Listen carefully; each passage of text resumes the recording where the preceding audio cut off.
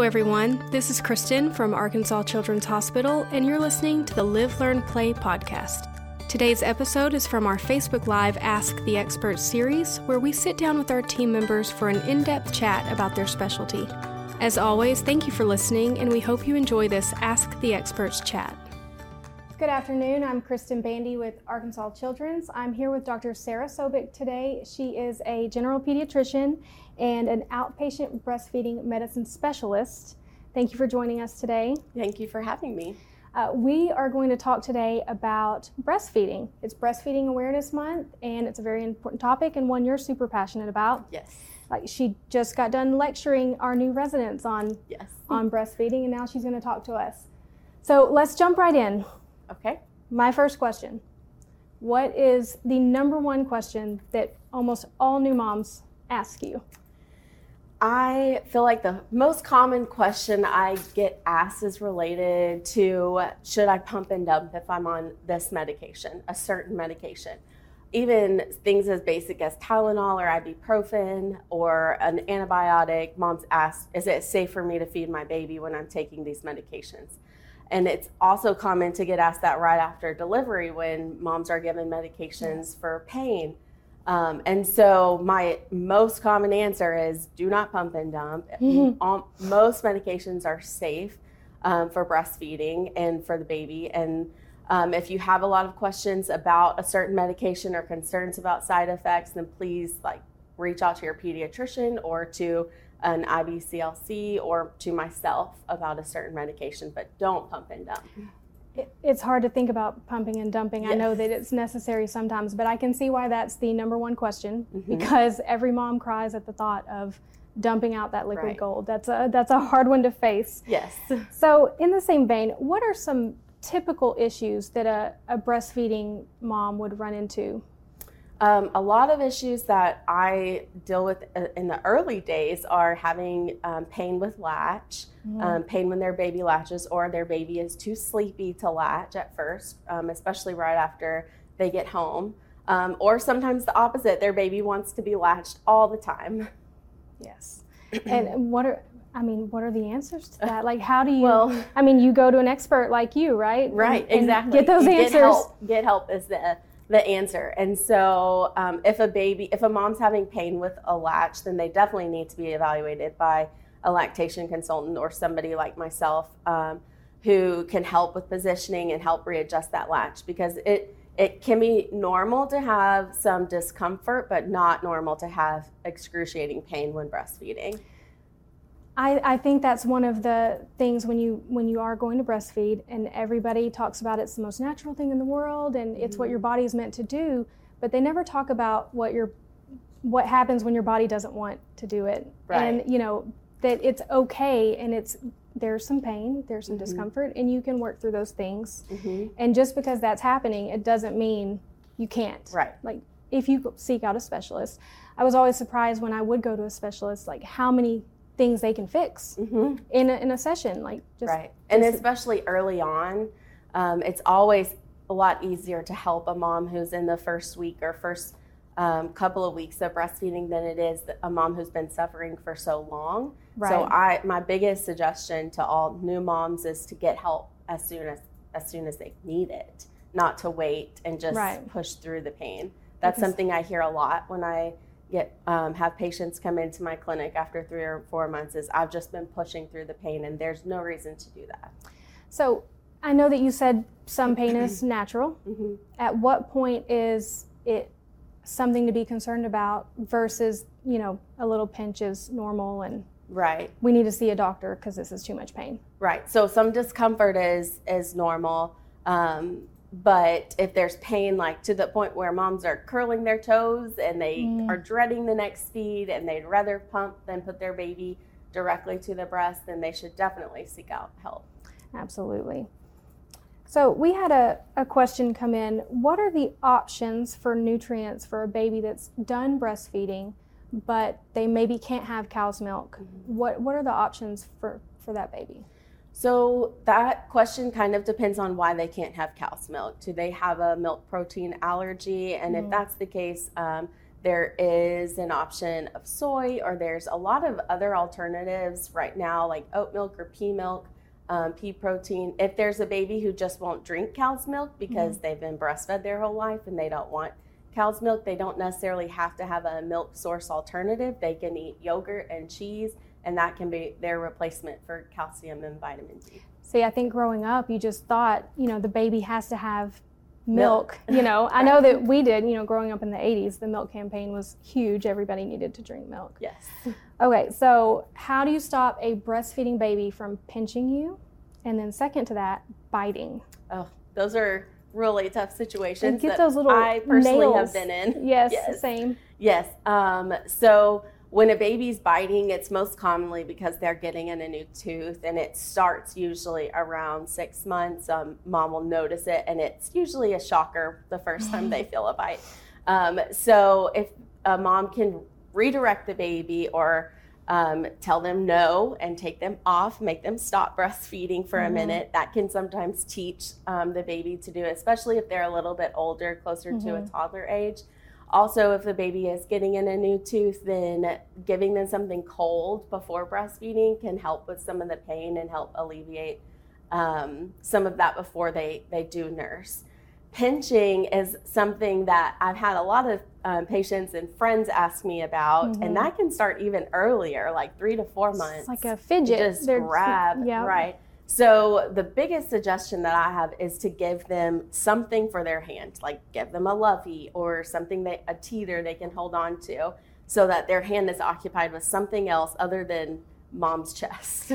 I think sometimes in the moment when you're going through it with your baby and you're frustrated, those types of things just don't occur to you. It makes so much sense hearing it now in a stressless situation. Like, sure, put something else in their hand. Just distract them. We did mittens. I don't know if people still put mittens on their babies, but when they're younger, that's a good option. Little, yeah.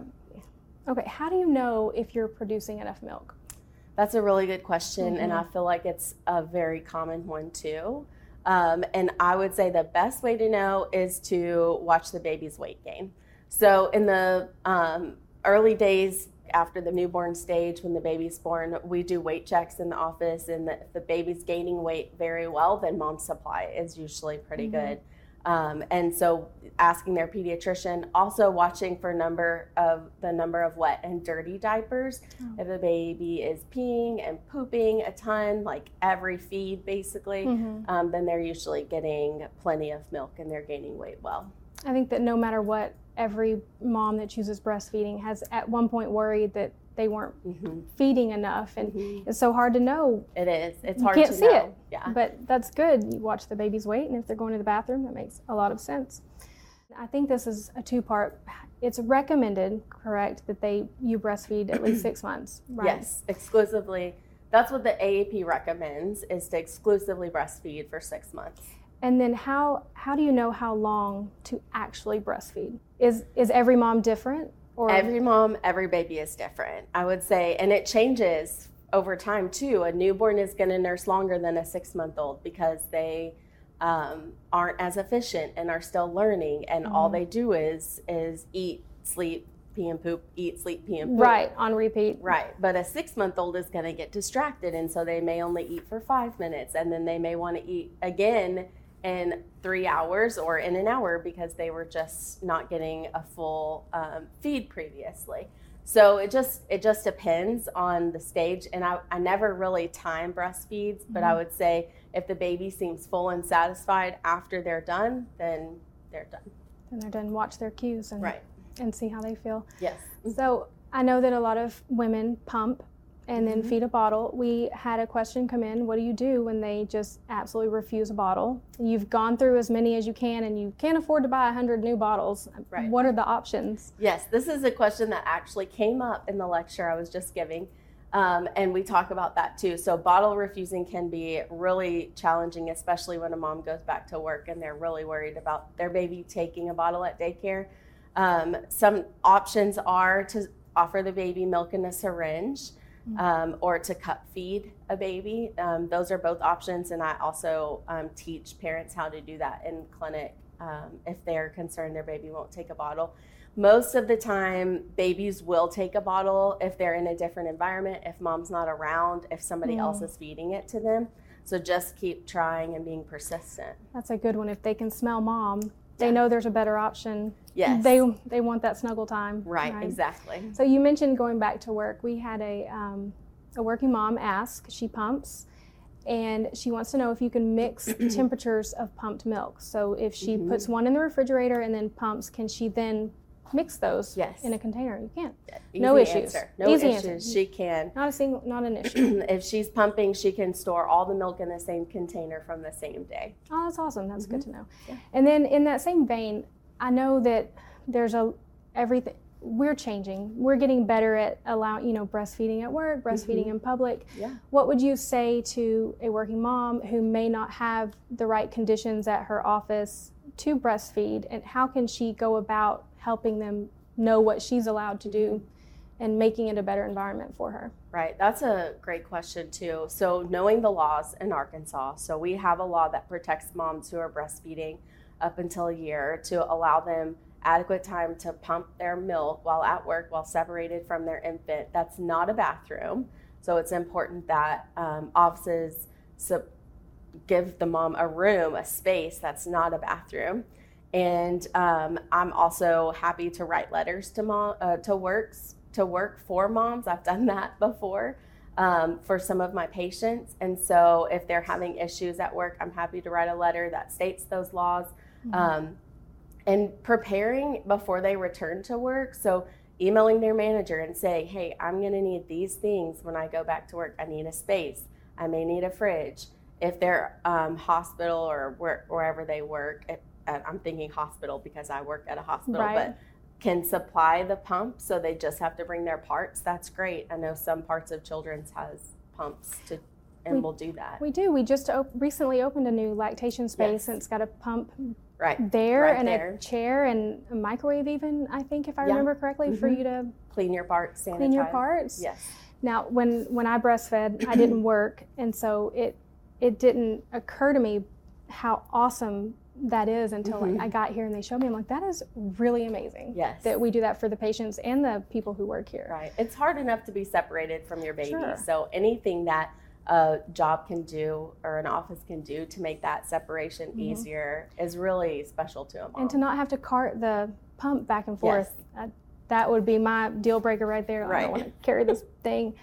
Okay, so we talked about how hard it is. It can be hard to breastfeed. We kind of have the illusion that everything's going to be a fairy tale and it's just going to fall into place.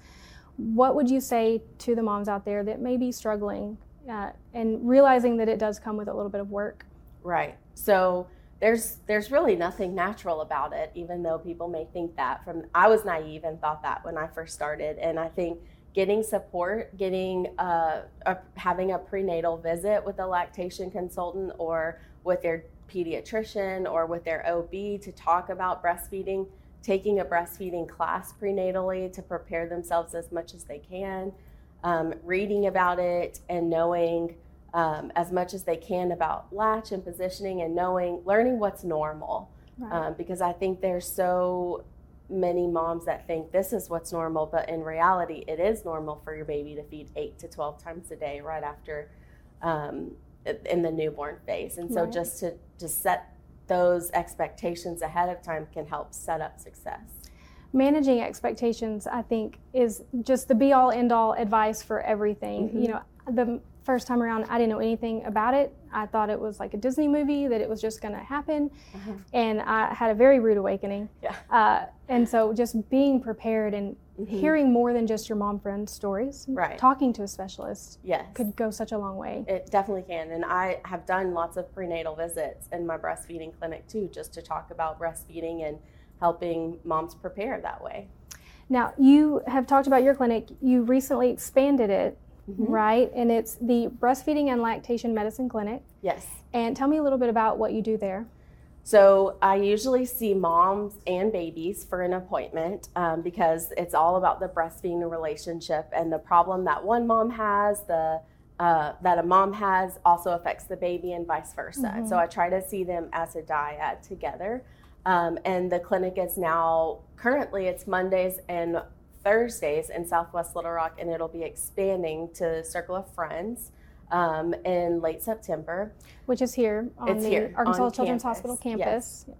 And I will address issues all the way from like the newborn visits, positioning, latch issues, pain, mastitis, poor weight gain, poor transfer in the infant, tongue tie issues that come up, as well as issues moms have with weaning, going back to work with biting. I'll see moms that have babies in the NICU or that had their baby in the NICU, and also babies that have more complex medical needs. I'll see them too, and moms that are trying to breastfeed.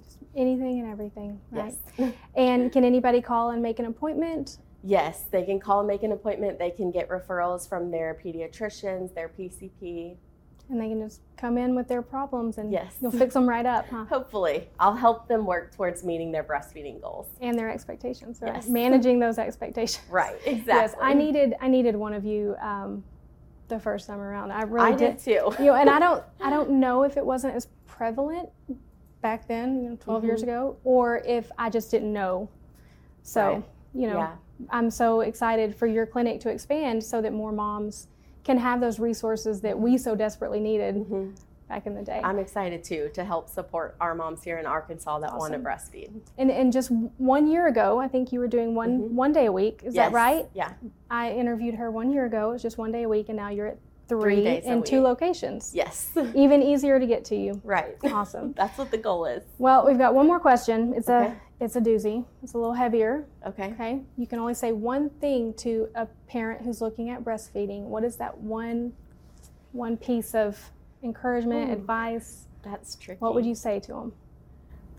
Just get help whenever you need it. And don't be afraid to get help. Don't be afraid to get help. Yeah. Ask early. Ask early. Yeah. Before those bad habits are formed, right? Exactly. Yeah. Yeah. Okay, I had a couple of those.